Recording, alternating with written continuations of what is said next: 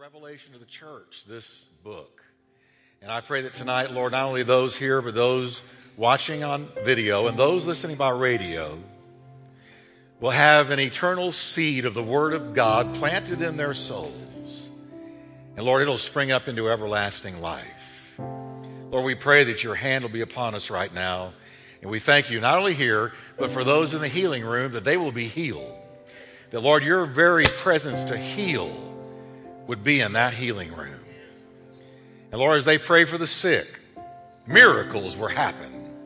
Miracles will take place. And thank you for giving hope and life to those that are coming in without it. Giving them hope that God has got it. And we thank you for it in Jesus' name. Amen. Turn to your neighbor and tell them the word is good. Amen. It is good. Now, we're in chapter 4 of Ephesians, and tonight we're going to look at God's fivefold gift to the church. Now, I want you to remember that last time we saw in chapter 4 and verse 8 that having gifted all of his people, Jesus then sowed his church into the world. So say with me, I'm gifted. Now, because you're gifted, God took you, the gifted one, and sowed you into the world. So you're a sown seed. He first sows the incorruptible seed of the Word of God into you and me, and that's how we're saved. But then once we are the carriers of that incorruptible seed, then he sows us like seed into the world. So everybody here has an incredible purpose. And you know what any seed is designed to do? It is designed to multiply. A seed is designed to produce after its own kind. So as God's sown seed into the world, then he expects to see something come from his investment in you and me. Amen? So there ought to be other people springing up around us who have come to know the Lord because of us, or have been helped because of us, encouraged because of us. And so like I think of this Sunday, there's going to be a whole lot of seed sowing. And people are going to be saved. And then they're going to go out and sow the same seed. And I shared with you last week that incredible statistic. It's unbelievable. But with one seed sown into good ground and left alone, it'll cover the world in 7 years. Cover the world in 7 years. That's the power of one seed. So what in the world can God do with one Christian fully yielded to him? You talk about seed. So Jesus sowed us into the world. He said, go into all the world and preach the gospel to all creation. Notice he didn't say be insulated from the world. He said go into it. Go into all the world. Don't be in a church bubble, but go into all the world. So I'm sending you out this week, church. Go into the world and invite them to come and hear the gospel Sunday morning. Go into the world. Amen? He said, whoever believes and is baptized will be saved, but whoever does not believe is going to be condemned. And Jesus said that. Now, you'll notice that the next two verses are in parenthesis, and Paul is explaining the word ascended. Now, let's just read what he says. Verse 9, now this is chapter 4. Now, this he ascended. What does it mean? But that he also first descended into the lower parts of the earth.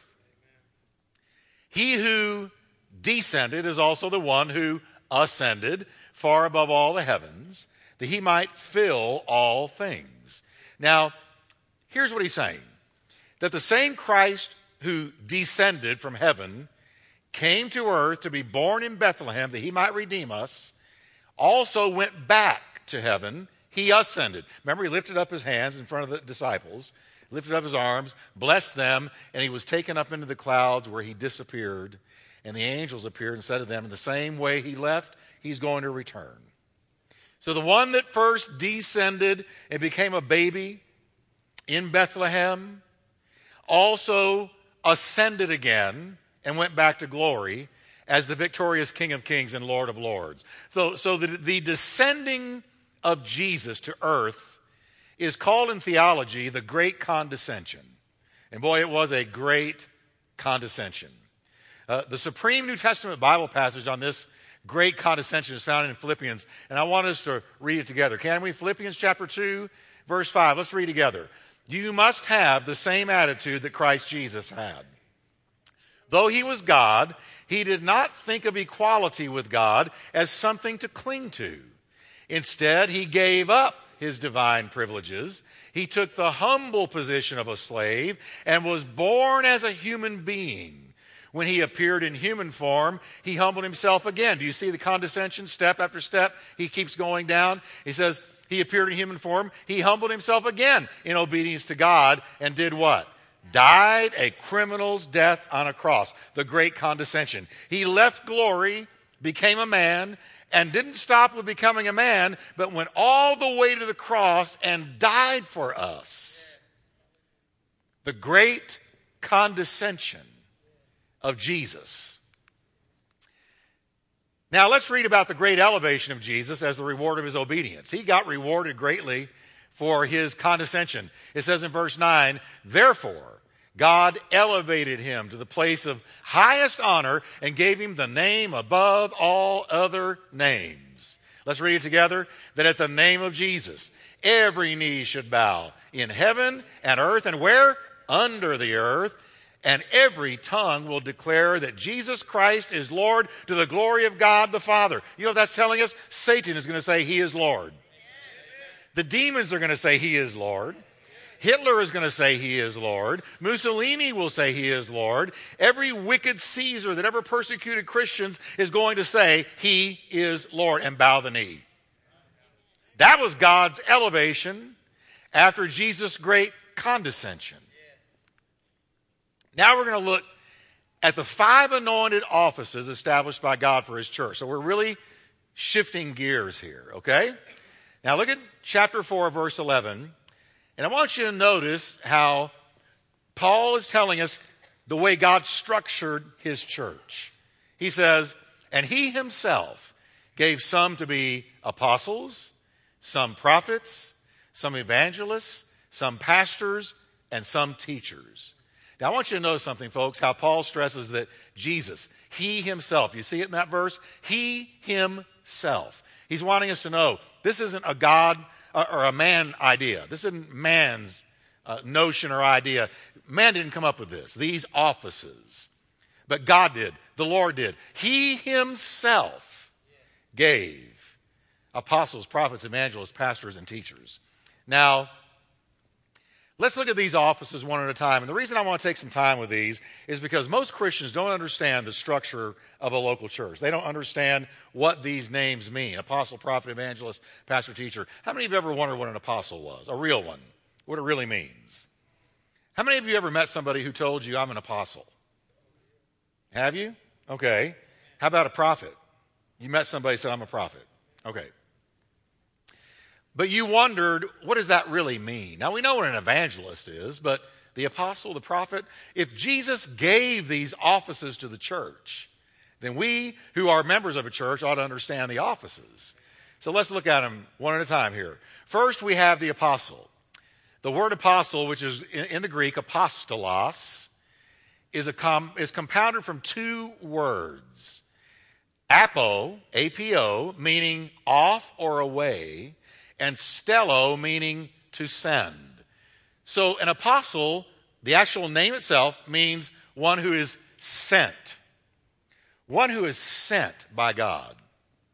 It designates somebody who has been sent with a commission as a delegate or an envoy or a messenger. How many of you here tonight believe that God still sends people? Do you? He does. And how many of you know that you are actually sent, at least you're called to minister in some form or fashion? Do you see yourself as sent? We know we're sown. He sowed us as seed into the world, but if we have been sown as a seed, doesn't it stand to reason that we have also been sent? But an apostle is a little bit different. It's a little bit stronger word than just, I'm called a witness or whatever. An apostle is a delegate or an envoy. In the New Testament, it's used as a technical term to refer to Christ-designated messengers who are given authority to speak for him and to establish his church. That's an apostle. Show me a real apostle, and I'll show you somebody who has churches behind them. I've had people say to me, well, I'm apostle so-and-so, and I look behind them. What are you looking at? I want to see what church, where's the churches behind you? Because if you're an apostle, then you have established churches. That's the call of an apostle. The first apostles were the 12. Luke records in his gospel, quote, when morning came, he called his disciples to him and chose 12 of them, whom he also designated what? Apostolos, apostles. So Jesus came up with this. You're going to be my apostle, one of the 12. And then, of course, he had the inner three, Peter, James, and John, then the 12. Now, notice the first thing he did after appointing them. After he appointed them, he sent them.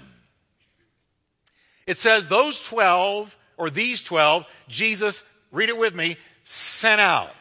Apostello, sent out with the following instructions. They were to go to the Jews only. They were to preach the kingdom is at hand. They were to heal the sick and raise the dead, cleanse the lepers, and cast out devils. So they were sent out, and notice, those that were appointed were also anointed. If God appoints you to do a thing, he's going to anoint you to do that thing. If you're called to be a bird, he's going to give you wings to fly. If you're called to be a duck, he's going to give you feet to paddle with. If you're called to apostle, he's going to give you an anointing to do it. Now, these first apostles were eyewitnesses of the resurrection, as was Matthias, who was selected to take Judas's place. The apostles were the first teachers. They were administrators of the church. But these responsibilities were soon delegated out to others as the apostles birthed churches. The apostles performed miracles. Remember, Paul would pray over a handkerchief, send it out, and when somebody that had a demon grabbed hold of the handkerchief, the demon came out screaming from a handkerchief. And Paul didn't ask you to pay him for it or send in a love offering for it. He just handed it out. And on that handkerchief, there was a tangible presence that when you grabbed hold of it, the power of God was on it. Now, why God chose to place his delivering power on a piece of cloth, I don't know, but he did. Remember that Peter would walk down the street and his very shadow would heal people. So they started pushing people to the curb when Peter was walking by so that his shadow would cross over and they might be healed. And it says everybody that came under his shadow was healed. Why God chose to anoint a shadow, I don't know, but he did. I don't have to understand it. And if I'd have been there on that day and been sick, I'd have been jumping under that shadow. I don't care how he does it. Okay? But that was the apostles. They had incredible, miraculous ministries. And they generally established the church in Jerusalem, and they went as far as Corinth, Macedonia, and Rome. And we know that Thomas, remember old doubting Thomas? Thomas went as far as India, establishing churches. Now, the million-dollar question is, do apostles exist today? This is very hotly debated in some circles, mainly in denominational circles usually. We believe here at Turning Point that there are apostles according to the definition of the word, which is sent ones. There are sent ones who go forth with a commission to build churches. Now, I've built 3 churches in my life, and I was always sent out by an apostolic ministry. And I established from scratch, Kathy and I, with God's gracing, built 3 churches from the ground up. One in East Texas and 2 here, and built them from the ground up. Now, I don't want to ever be called an apostle, but I have moved in an apostolic gracing when it comes to establishing churches. And I've seen other people try to do it. And I've seen them, good people, good-hearted people, but it didn't happen. You know why? Because you've got to be truly graced of God to do it. Because nobody can start a church without the grace of God. Nobody can. So much is involved with it. But in that sense, there are apostles today. But listen carefully to me. They differ in key areas from the original apostles. Now, let me tell you how they differ. First, they are not eyewitnesses to the resurrection. I wasn't there, obviously. The original 12, here's one of the key things about them. They were eyewitnesses to the resurrection of Jesus Christ. They saw the risen Savior. And that's what made them unique among the 12. And this was the acid test of a true apostle in the days of early church history. Did you see the resurrected Savior? Were you an eyewitness of Jesus when he got back, up from the dead? For instance, when Judas was removed from the 12 for his betrayal of Christ, and of course he went out and committed suicide, the disciples needed to replace him.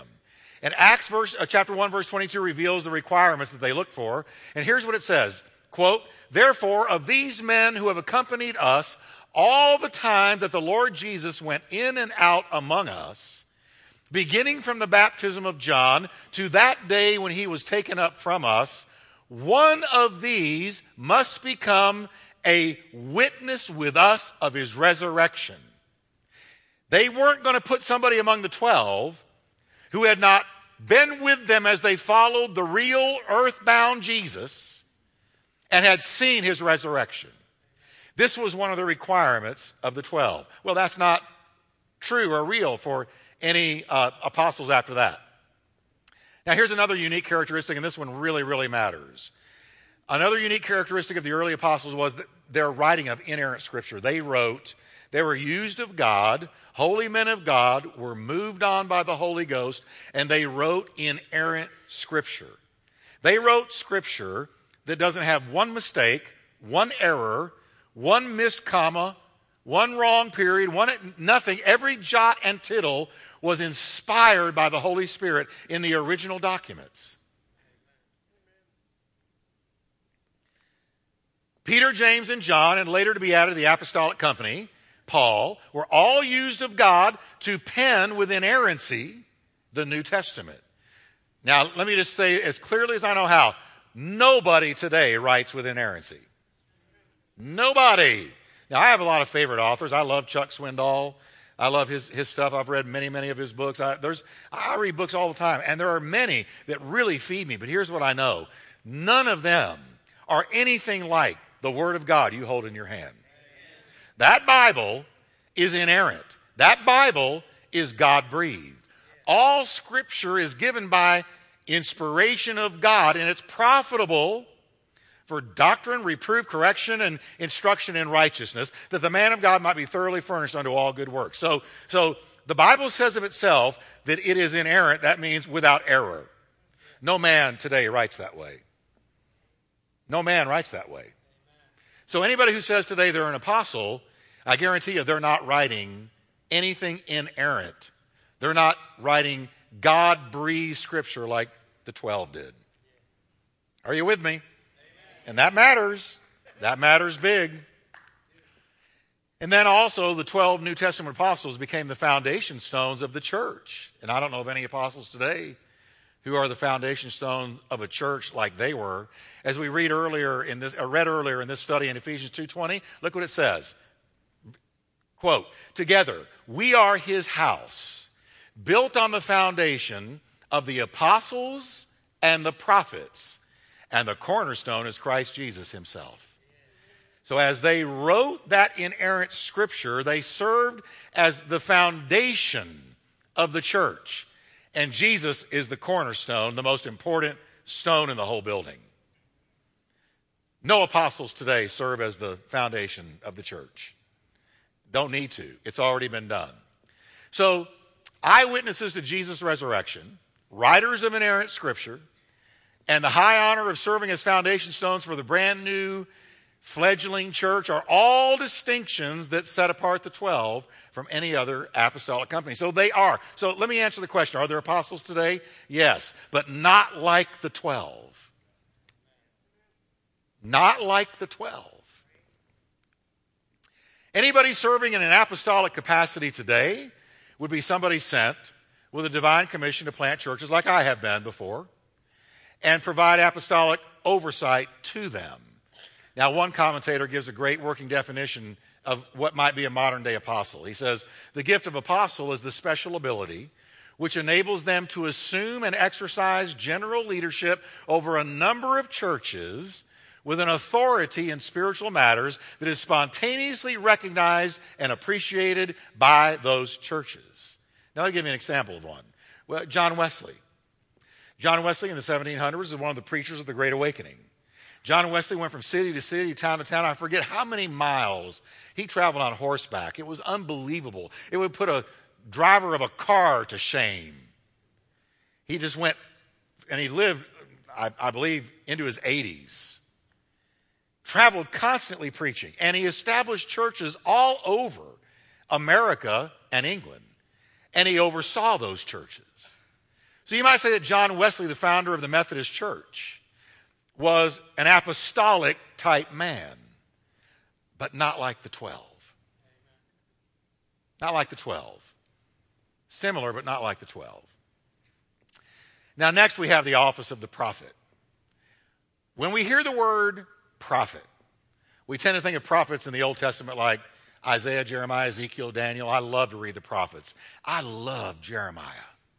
I love reading Jeremiah. And I'm trying to get through Ezekiel right now. All the wheels within wheels and eyes and creatures. And it's like reading something out of Star Wars. Really, it is. I think Spielberg got some of his creatures out, some of the creatures he put in his movies out of Ezekiel.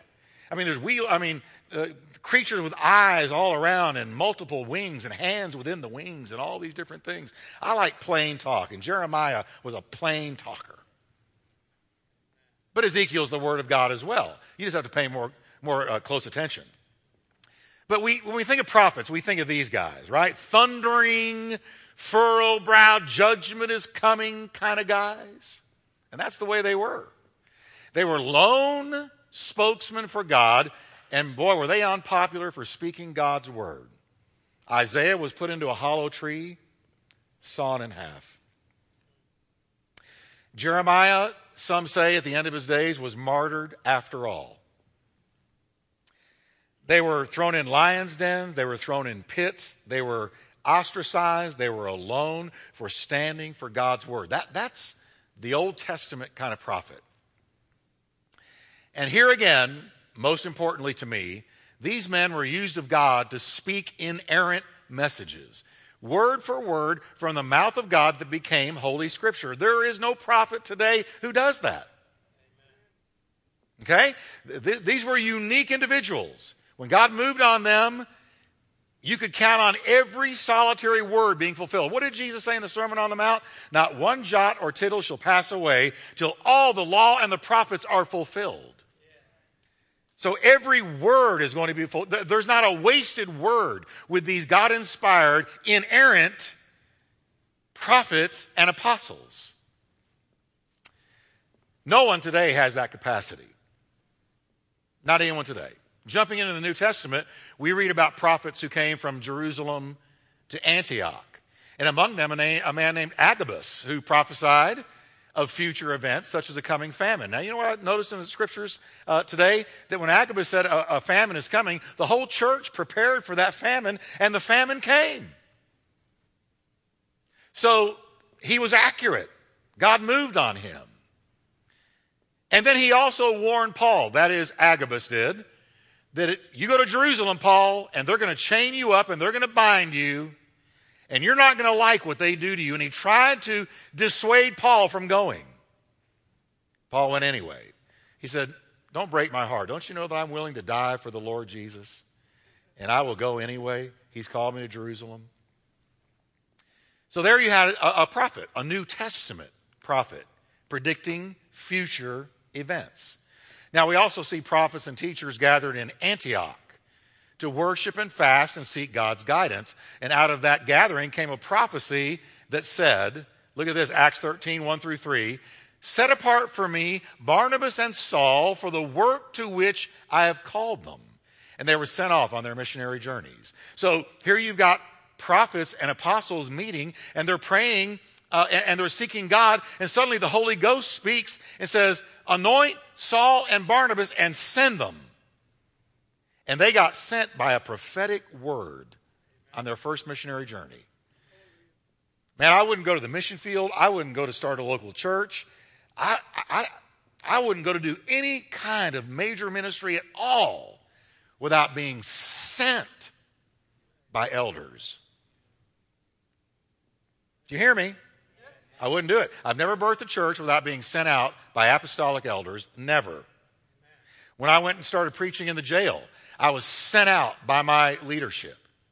Way back when I was 18, 19, 20 years old, I didn't go do anything that was actually outreach and any kind of major ministry without being sent. I don't believe that God calls us to be lone rangers or independent. I believe He wants us to flow out of a local fellowship under a covering. And a lot of the time, folks, in our day, people have forgotten this. They don't get it. They just run off and do this and that and the other, and nobody sends them. They're not accountable to anybody. They don't answer to anybody. They just go do it. But I believe in being sent, because when you're sent, you're blessed and you're under a covering, and we need to be under a covering. This church is under a covering. This is not a Lone Ranger deal. Amen? There's little other mention of those who held the office of prophet beyond Philip the evangelist's 4 unmarried daughters who were told in Acts 21 prophesied, but we don't know what they prophesied. We just know that they did prophesy. So much but it was women prophesying, and it's there in the New Testament. Now, the word prophesy does not just refer to future telling. When you think of prophecy, you go, somebody's telling what's coming in the future. But that's not the only meaning of the word prophesy. In fact, in the New Testament, prophesy refers far more to forthtelling than to foretelling. Now, I'm going to say that again. What am I doing right now? I'm not foretelling. I'm not telling you something is coming in the future. I'm forthtelling. I'm declaring to you the Word of God. Do you know what that is? That's a type of prophesying. You didn't know that, did you? That's a type of prophesying. That's what the word means. The Greek word prophesy means to speak forth in one of two ways: in divinely empowered forthtelling, or by divinely anointed foretelling. One of the two. So if I'm forthtelling, declaring the word forth to you, that's prophesying. Or if I'm telling you, God has shown me that this and that is coming down the road, that's foretelling. But either way, it's prophesying. It not only refers to foretelling future events, that is, prophesy, but it can also mean to teach, to refute, to reprove, to admonish, to comfort others, to set forth a matter of divine teaching by special faculty. That's straight out of the Greek definition. So, to declare the Word of God is prophesying. Now, let me tell you what I really believe. Most of the prophesying happening in the church today is of this last kind. It's forthtelling. Declaring God's written word by proclaiming or explaining it for the edification, exhortation, and comfort of God's people. And that's what 1 Corinthians 14:3 says it is. That when a man prophesies, it is for the edification, exhortation, and comforting of God's people. So right now, as you receive the Word of God, it ought to be edifying you, it ought to be comforting you, and it ought to be opening up to you or explaining it to you. It ought to be exhorting you. That's what it's for. That's what we've experienced when we leave on Sunday morning. We have been edified, exhorted, and comforted. And if that's not happening, then you didn't hear the Word. And that's prophesying. Sure is quiet in here tonight. Now, here's another question. Can somebody still be led of the Spirit to prophesy future events through foretelling and not just forthtelling? In other words, does God ever move on anybody anymore to declare that something is coming in the future by revelation to their own soul? Does God still do that? I believe He does. But you know what? I think it's pretty rare. Let me give you an example. I've heard a lot of prophesying in my day. A lot. A lot of it was hot air. You know how I know it was hot air? because what was prophesied never happened. Now listen to me, church. God's not confused. If Almighty God moves on somebody and says something is coming, then, friend, it's coming. It's coming.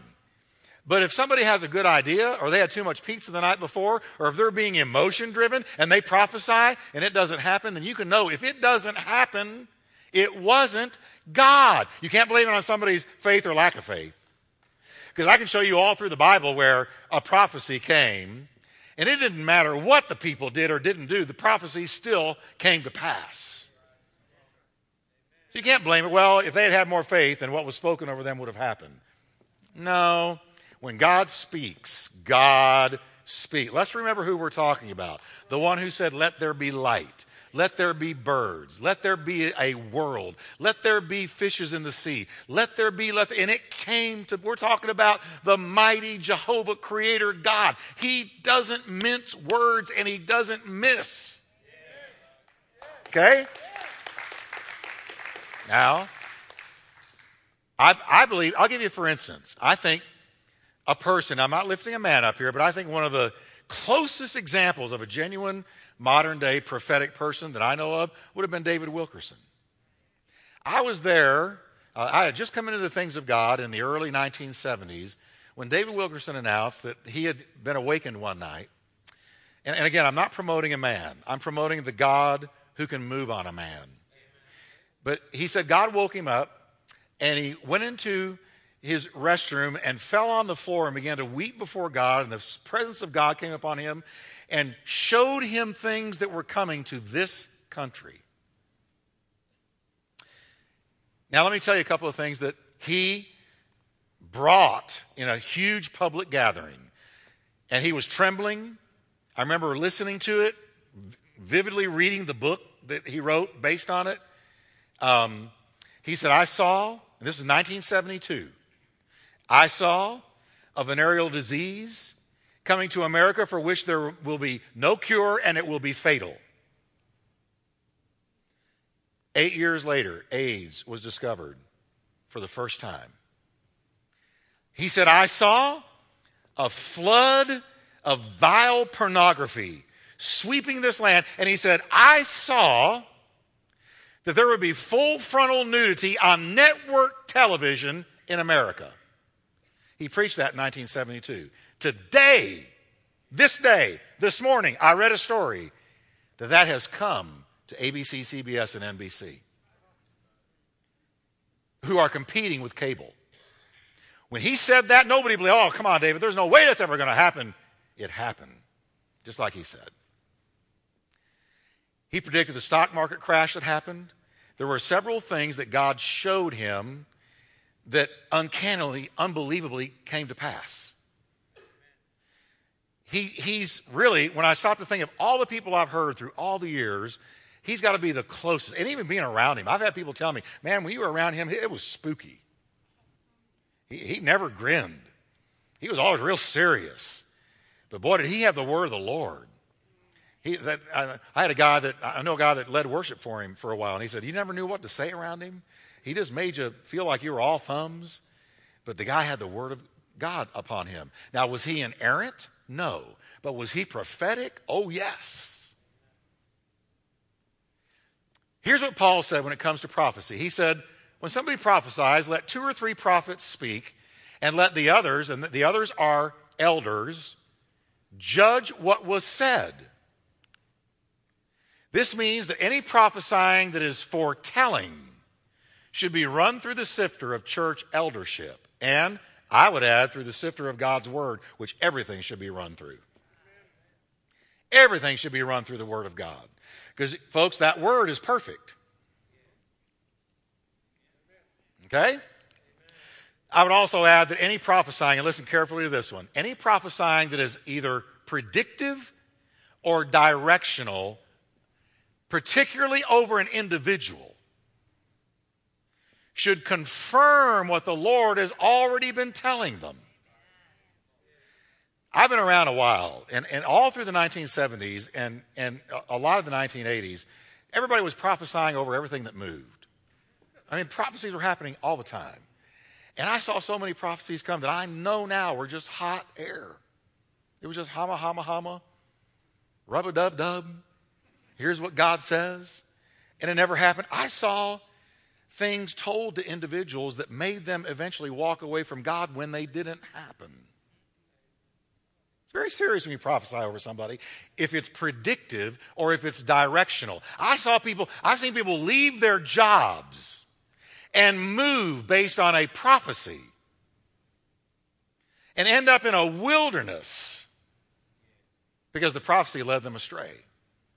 Do you know how pure and clean your heart has to be for you to really lay hands on somebody and speak a word from God over them? Do you know how serious and weighty a responsibility that is? And I don't think it should ever be taken casually or flippantly or recklessly, because they're sitting there thinking, all right, God is talking to me. So if God said move, I mean, I've even seen people tell individuals who they were supposed to marry. And I've seen them do it and ask me if that marriage lasted. Why'd you get married? Well, God told me to. Well, did you love him? Well, I don't know. God told me to do it. Dead in the water. But that's the kind of thing. See, it can open up the door. And I'm giving you the negative side here, but I got to give you the real side. I've seen this. It can open up the door to manipulation of people, to abuse of people, to saying things that God didn't say. You know, one of the things that Isaiah, Jeremiah, and Ezekiel are always talking about is false prophets in the kingdom of Judah and of Israel who were speaking out of their own hearts. And they weren't really bringing the word of God. And boy, did they come under judgment. So I've noticed that when it's a personal prophecy, and I've received a lot of them, when it's a personal prophecy, it should be something that God's already been telling me, so that when it's spoken to me, it confirms to me what God's already been showing me. Where I can say, hey, man, that's a confirmation. It's not first-time news. I remember one time, I was in a whole line of preachers. There was probably 20 of us. And there was a prophetic guy who had been speaking, and he said, I want all the preachers here to come down, and I'm going to pray over you. So all of us preachers lined up in a big line, and I was kind of right in the middle. He went from one to the next, prophesying this, that, and the other, good things, great things, incredible. Came to me, looked at me, and moved right on. And I thought, well, maybe he's coming back. Maybe he's saving the best for last. So he went down, and all of them received these incredible words. And you know what? He didn't come back. He went back up there and finished his word and went on. And I'm sitting there, and it started chewing on me. Now, what was it about me? I think I was right with God. And so I remember that next week, it bugged me so bad. I called the guy that had brought him. I said, give me his number. So he gave me his number, and I called him. I said, you may not remember me. Oh, I do remember you. And I said, I just got to ask you. You prophesied over all those pastors. You got to me, you didn't say a word. Was something wrong? Now, this is what he said. You didn't look like you needed a word. Well, what do you want me to be doing? I mean, what do you want me to be doing? Hanging my head, crying, shaking, trembling, dressed badly? That kind of made, well, if it was all a matter of looks, then how real was it? Because, boy, was I hoping for a word. And I said, well, it just kind of bothered me that you passed me by. Brother, I'm sorry. He was in California, so I couldn't go see him. Anyway, too often, I'm not going to tell you who it was, too often personal prophesying has brought confusion and disillusionment and even damage to a person's walk with God. You got to be so careful with it. For the most part, the vast majority of guidance we need is found in the pages of Scripture. It is. It really is. Now, I'll take a word if somebody wants to speak it over me, and I can immediately tell if it's the Holy Ghost or not, because my spirit will say, yes, that confirms. Now, next we come to the evangelist. The role of the evangelist is not spelled out very well in the New Testament, believe it or not, though it clearly has to do with preaching the gospel. The word evangelist comes from a Greek word meaning to proclaim good news. Don't you know our country needs good news? Good news. The preaching of the gospel is the preaching of good news, not bad news, good news. It's used twice, the word evangelist, in the New Testament, once referring to Philip, and in a functional sense referring to Timothy. Now, Philip's ministry involved preaching to the Samaritans. Philip would go to cities, and he would preach the gospel to whole cities and win them to Christ. So he was involved in first century mass evangelism. And then you remember the Holy Spirit spoke to him and said, leave the revival and go, and he told him which way to go. And he sees a chariot with an Ethiopian eunuch in the chariot. And he says, the Holy Spirit says, join yourself to that chariot. And remember when Philip jumped up into the chariot, the eunuch was reading Isaiah 61. Wow. The Spirit of the Lord is upon me, for he has anointed me to preach good news, to heal the sick, and so on and so forth. And the Ethiopian eunuch looked at Philip and said, tell me, sir, who is this talking about? Well, you talk about a setup. But see, the Holy Spirit led him from mass evangelism to individual evangelism. But he was an evangelist. So that's one example. Now, in the early church, evangelists were itinerant preachers of the gospel, similar to tent evangelists of our day. In India, Africa, we have people that go and they evangelize in these countries. They send teams and they travel to non-Christian villages and they share the gospel, and that's the work of evangelism, the ministry of evangelism. Now, while all Christians have an obligation to share Christ, do you agree with that? Do you have an obligation to share Christ? If you think you do, raise your hand. If you don't think you do, raise your hand. Oh, I'm going to pray for you afterwards. Because we're all called. If you got saved, you have an obligation to share Christ. Okay? Now, everybody has that obligation who's saved, but about 10% is the estimate of people in churches have the actual gift of evangelism, where they are called to bring the gospel to crowds of people and give the invitation, and they come. The evangelist simply has the gift of proclaiming the gospel, and large numbers of people will turn to Jesus after they have preached. We all think Billy Graham. Church history, and some of my favorite reading of church history has to do with the evangelists of church history. Because the evangelists of church history have literally changed the history of the church. Go all the way back to the 1700s. And you have a young man named George Whitefield. And he was raised in a situation that was very immoral. He was raised in a home where every day he was in a bar where prostitution and other immoral activities were taking place. He was raised in this. But he had a gift for drama. And he had a voice that was probably unparalleled in the history of the world. If he had been a Shakespearean actor, he would have been famous because of his voice.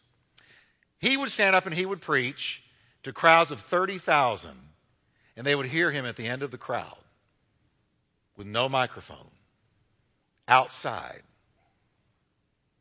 That was his gift. He was in college, and he was in college with John Wesley and Charles Wesley. And John and Charles Wesley got saved first, and they began to talk to George. George got saved. And then George preached in a church in England, one of the official churches of England. And when he preached, "You must be born again," they kicked him out. They said, "We don't want to hear that." And they kicked him out. If you can imagine, a young man, George Whitefield, he was in his 20s, low 20s. But he preached, and they kicked him out for saying, "You must be born again." He said, "Okay, well then I'll tell you what I'm going to do. I'm going to go to the fields." And he went down, and there were coal miners working in fields nearby. And he went down in and where there was one of these holes that led down into the mine. And he yelled down into that mine, and he said, "I will be preaching in this field at 2 this afternoon." He came back, and there was a sea of coal-blackened faces. And he let it go. And he said in his autobiography, he said, I will never forget the little white rivers that their tears cut through the coal dust on their faces as they heard the gospel of good news and came to Christ. And that's how he started. Now, George Whitefield was a pure evangelist. And so he talked John Wesley into going to the fields with him. John Wesley would never have field preached had it not been for George Whitefield. But those two men, along with Charles Wesley, the hymn writer, totally transformed England and America, turned it upside down, and they were the catalyst of the Great Awakening. And I believe without the Great Awakening, there would have been no America. The Great Awakening preceded America, preceded the writing of the Constitution, preceded all of that. But it had within it the seedbed of personal freedom. And that's where the Constitution came from. Now that's Whitefield. Then if you go into the 1800s, came the mass evangelism efforts of D.L. Moody, who was a Chicago shoe salesman who got converted, totally gave his heart to Christ, and God used him to preach the gospel to all of England and all of America. And once again, the whole church world was changed because of D.L. Moody. But then you go into the 1900s, and a well-known baseball player named Billy Sunday got saved and was so animated when he preached, he would jump up and down on one leg with the other leg pulled back like he was about to pitch a baseball. He would lean way back when he preached, and he would look like he was going to just hurl a baseball your way. He was very animated. He would hop around. He would jump, and he would spin, and he would preach his heart out. And whole towns had all their bars shut down because of the preaching of Billy Sunday. Right behind Billy Sunday came our very own Billy Graham, who has preached to more people in person than any man in history. Now, you notice that the evangelist, the gift of the real evangelist, the office of the evangelist, has changed church history. And that's just a couple of examples. I would have to say that the only American that I know of right now who's holding purely evangelistic meetings would be Greg Laurie. He's the only one who I know of. Huge crowds are coming, and he preaches, and I watched it in person just a few weeks ago. He gives the invitation. His microphone didn't even work good.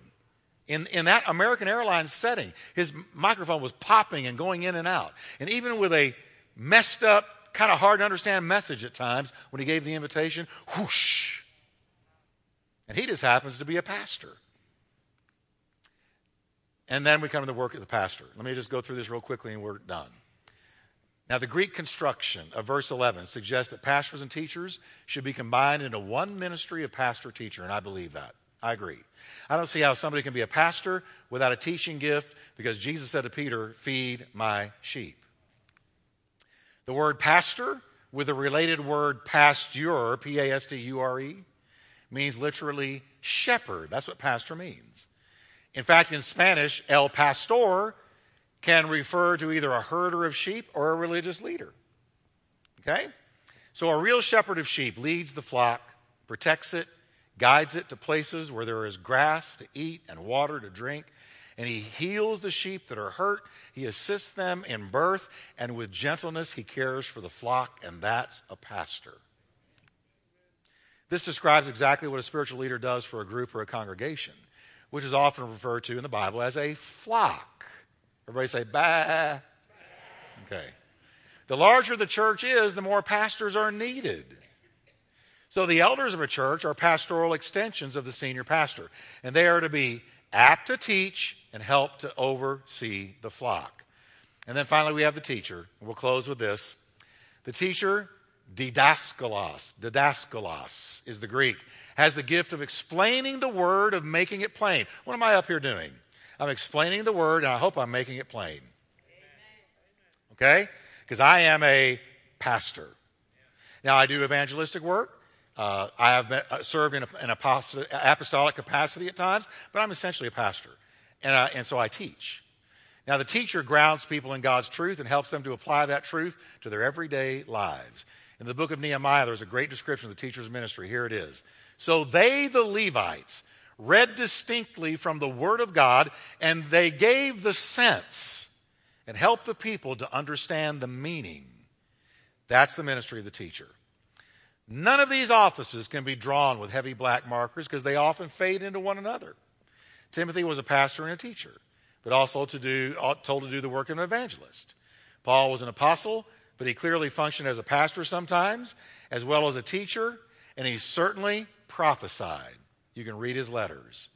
So sometimes in a person's lifetime, the gifting can switch. But I've always believed that a man or a woman have one basic gift. They may move in others, but they have one fundamental gift. Mine is pastoring. Okay? So that's the 5 offices. Next time we're going to look at God's plan for mighty release of ministry. Let's stand up, can we?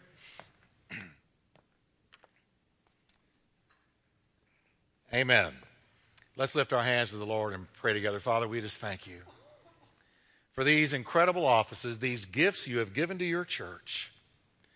The apostle, the prophet, the evangelist, the pastor, the teacher. For the perfecting of the saints to do the work of ministry.